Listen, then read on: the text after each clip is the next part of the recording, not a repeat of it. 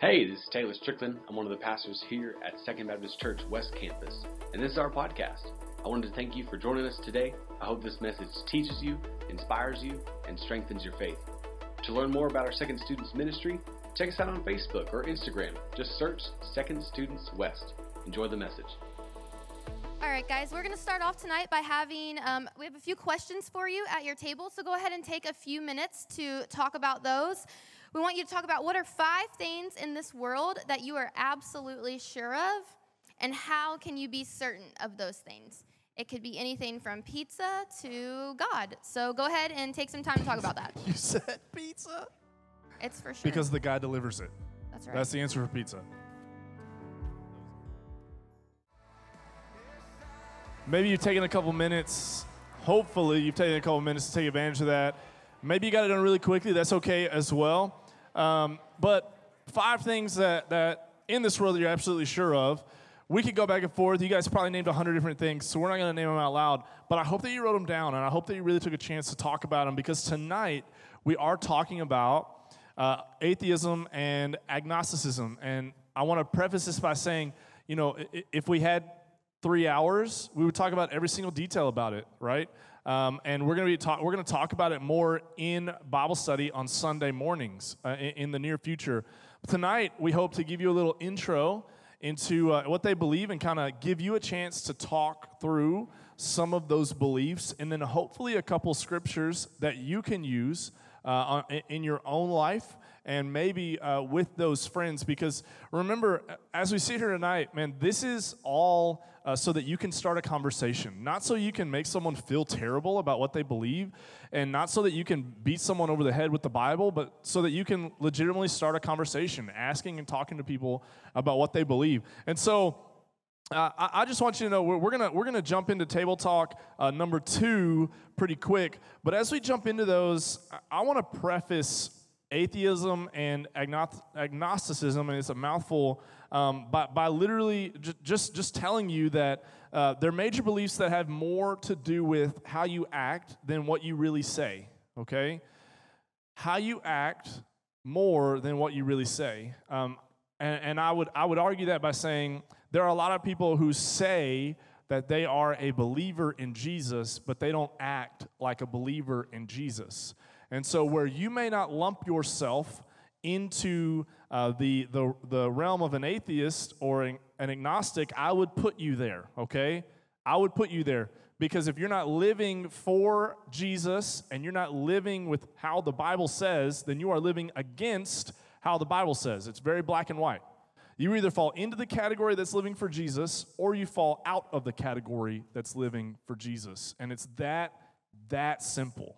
And so, man, and there are more people who are doing this than they believe. And you in the room, if you really looked at your life, you may be on the category that's outside of the realm that's living for Jesus. You may actually, as I was talking, you might have said, man, am I an atheist or an agnostic? And you might be. You might really, truly be, based on how your life is represented. But I hope tonight when you leave that you are firm in where you stand and what you believe. And hopefully, my hope, our hope, all of our hope is that you stand on the side that we stand on, and that Christianity is real, that God is real, that Jesus was a real person who lived a real life, who died a real death on the cross, and who really rose from the grave. And tonight, man, after we get to the bottom, we're going to give you a chance to talk to our care team. If you want to talk to our care team, who would love to talk through, man, what it means to be a follower of Jesus. And so I want you to keep that on your mind as we go through the night. All right, keep that on your mind as we go through the night, because if you have more questions, if you want to know more about Jesus, we're going to give you that opportunity. But let's jump into table talk number 2, and we're going to give you a big chunk of time for this, okay? So I want you to really take your time. I want you to answer these questions honestly. As we jump into table talk 2, you're going to define atheism, you're going to define agnosticism, and then you're really going to talk about your circle, your friends, your home, your family, the people you see often, and if they fall into one of those categories. Go ahead. You might have had a little bit more. And I hope you guys had a chance to answer all those questions. Erica? Yeah, you guys had some awesome answers. So let's go through and talk about what these words mean. So, atheism. What is atheism? So, atheism is when you don't believe in God or any God. It's a lack of belief and someone who just says that God does not exist. They don't have any faith in anything. They don't believe that there's any sin, and they're kind of a free thinker. They're free from any religion, any belief of anything spiritual. So they say there's no God. They say miracles cannot happen. They say that there's no such thing as sin, and their ethics and morals are all just relative. Yeah, and I would go a bit further and say, even, as you look at societies, you have to ask yourself the question, okay, well, who decides the moral code for each society? Because man inherently is not good. We are not good. We are not good people. If you look at the world as a whole, we are relatively out for ourselves. And if we are out for ourselves, then the moral code must be selfish.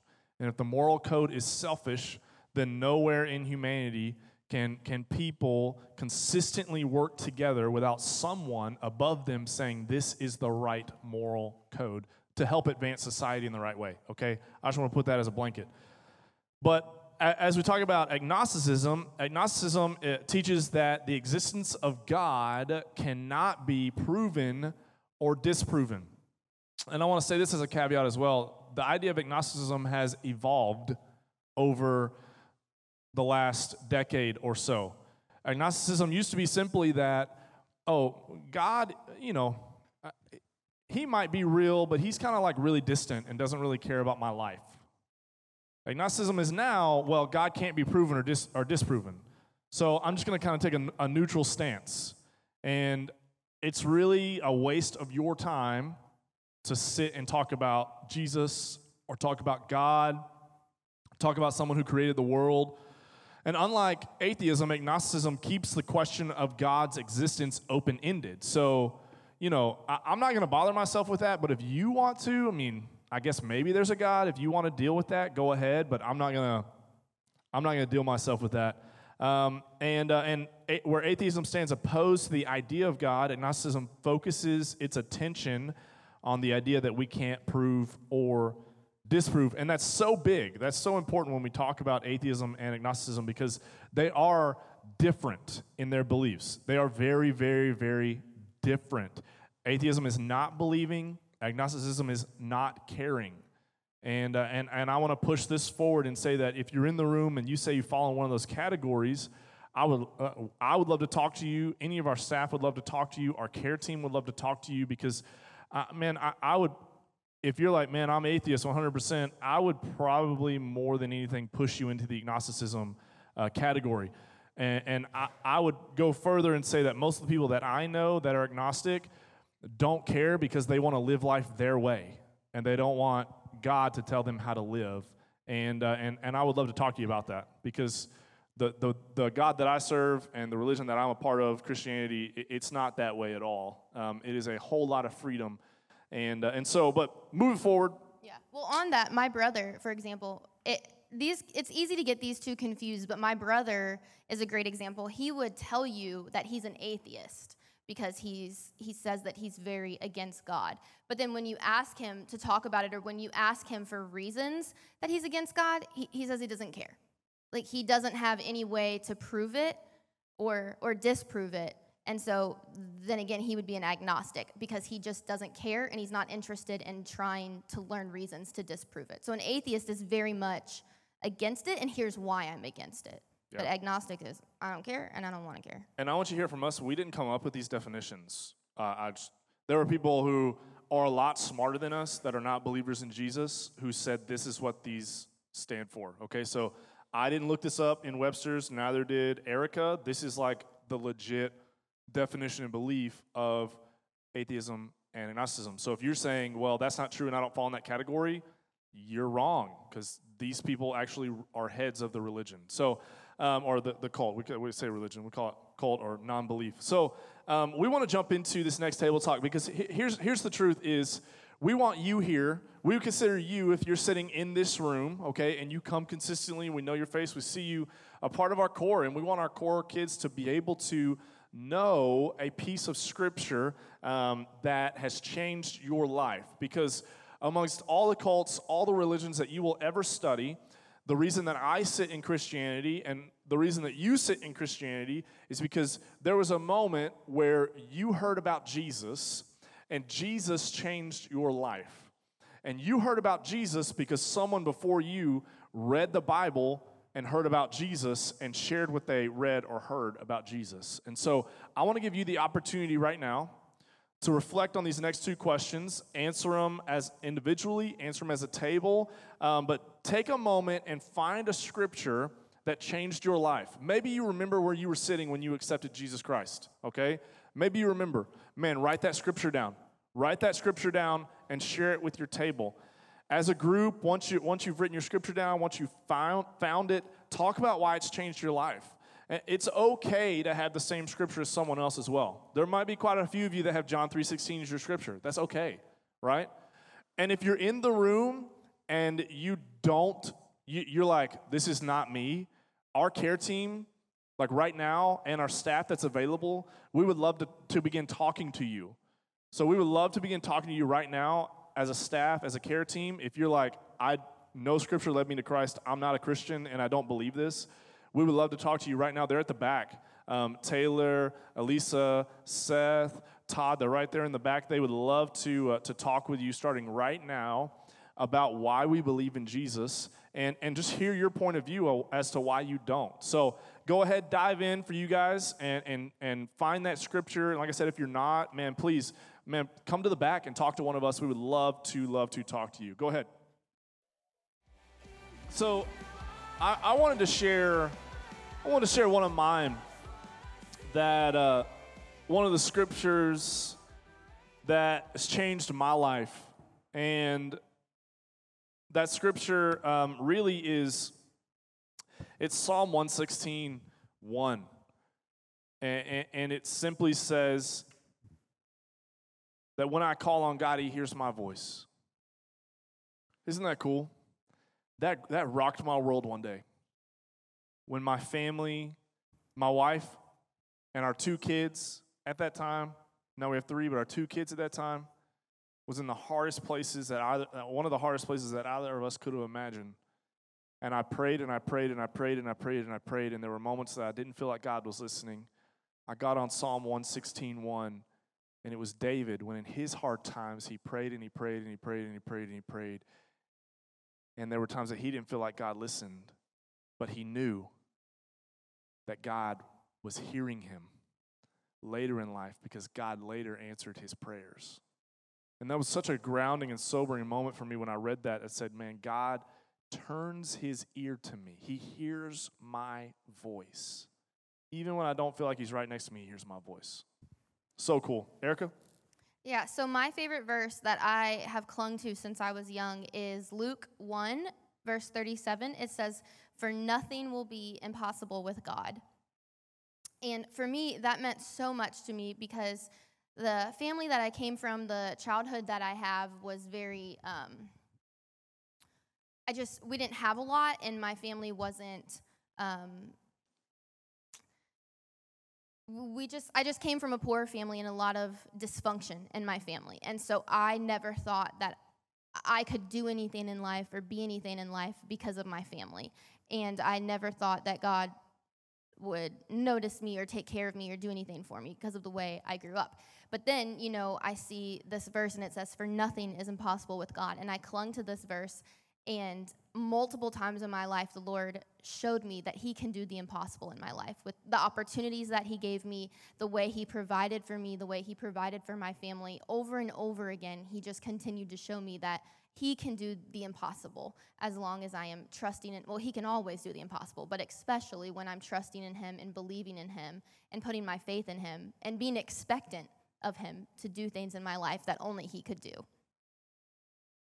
And so now I want to share with you guys this quote. This quote is actually from an atheist, and I heard this a long time ago, and I've never forgotten this. Some of you may have heard of the atheist Penn and Teller, And they, one time, were talking about how, and they're still atheists to this day, but this is what they said. He said that if you see somebody standing in the middle of the road and you see a huge tractor trailer, semi-truck coming towards them, are you going to stand there and just let it hit them, or are you going to run as fast as you can, tackle them, do whatever you can to get them out of the way of that truck? And the point of him saying that is that there is nothing more important to you than getting them out of the way of something that's going to destroy them. And so he says this, I've always said that I don't respect people who don't tell other people about their beliefs. I don't respect that at all. If you believe that there's a heaven and a hell, and that people could be going to hell or not having eternal life, and you think it's not really worth telling them this because it would make it socially awkward, an atheist who think people shouldn't evangelize and who say, just leave me alone, keep your religion to yourself, how much do you have to hate somebody to not tell them about Jesus? How much do you have to hate somebody to believe everlasting life is possible and not tell them that? So what he's saying here, the people that you see every day, the friends that you have, the family that you have that doesn't know Jesus or chooses to not believe in Jesus and believe in eternal life, you know this, but you are not talking to them about it. You are not initiating that conversation. You are not living the way that you should be living. That's like leaving them standing there in front of that truck. You see that truck coming right at them, and you're not doing anything to get them out of the way of it. He's saying, how much do you really have to not care about somebody that you're not going to tell them about the hope that you have and the eternal life that you have in Jesus? That's how important this really is. It really, truly is a matter of life and death. Yeah, and we want you to know the scripture, going back to the table talk right before us, we want you to know the scripture that helped change your life so that you can share that scripture, and maybe it'll change someone else's life. Listen, it's not magic, it's Jesus. It's not magic, it's Jesus. You heard the words of Jesus and your life was changed. Why can't those same words change your peers' lives as well? And if you're scared to evangelize, have them read it. Print it out on a piece of paper, let them read it. Or, my gosh, carry your Bible and let them read it. I mean, guys, if it changed your life, it can change someone else's life. You weren't born a Christian. Sorry, you weren't. You were born destined to go to hell. And there was a moment where Jesus Christ changed your life. And that moment should be shared. That moment should be talked about. That moment should be celebrated. Don't miss the moment to pull someone else out from being in front of the semi-truck.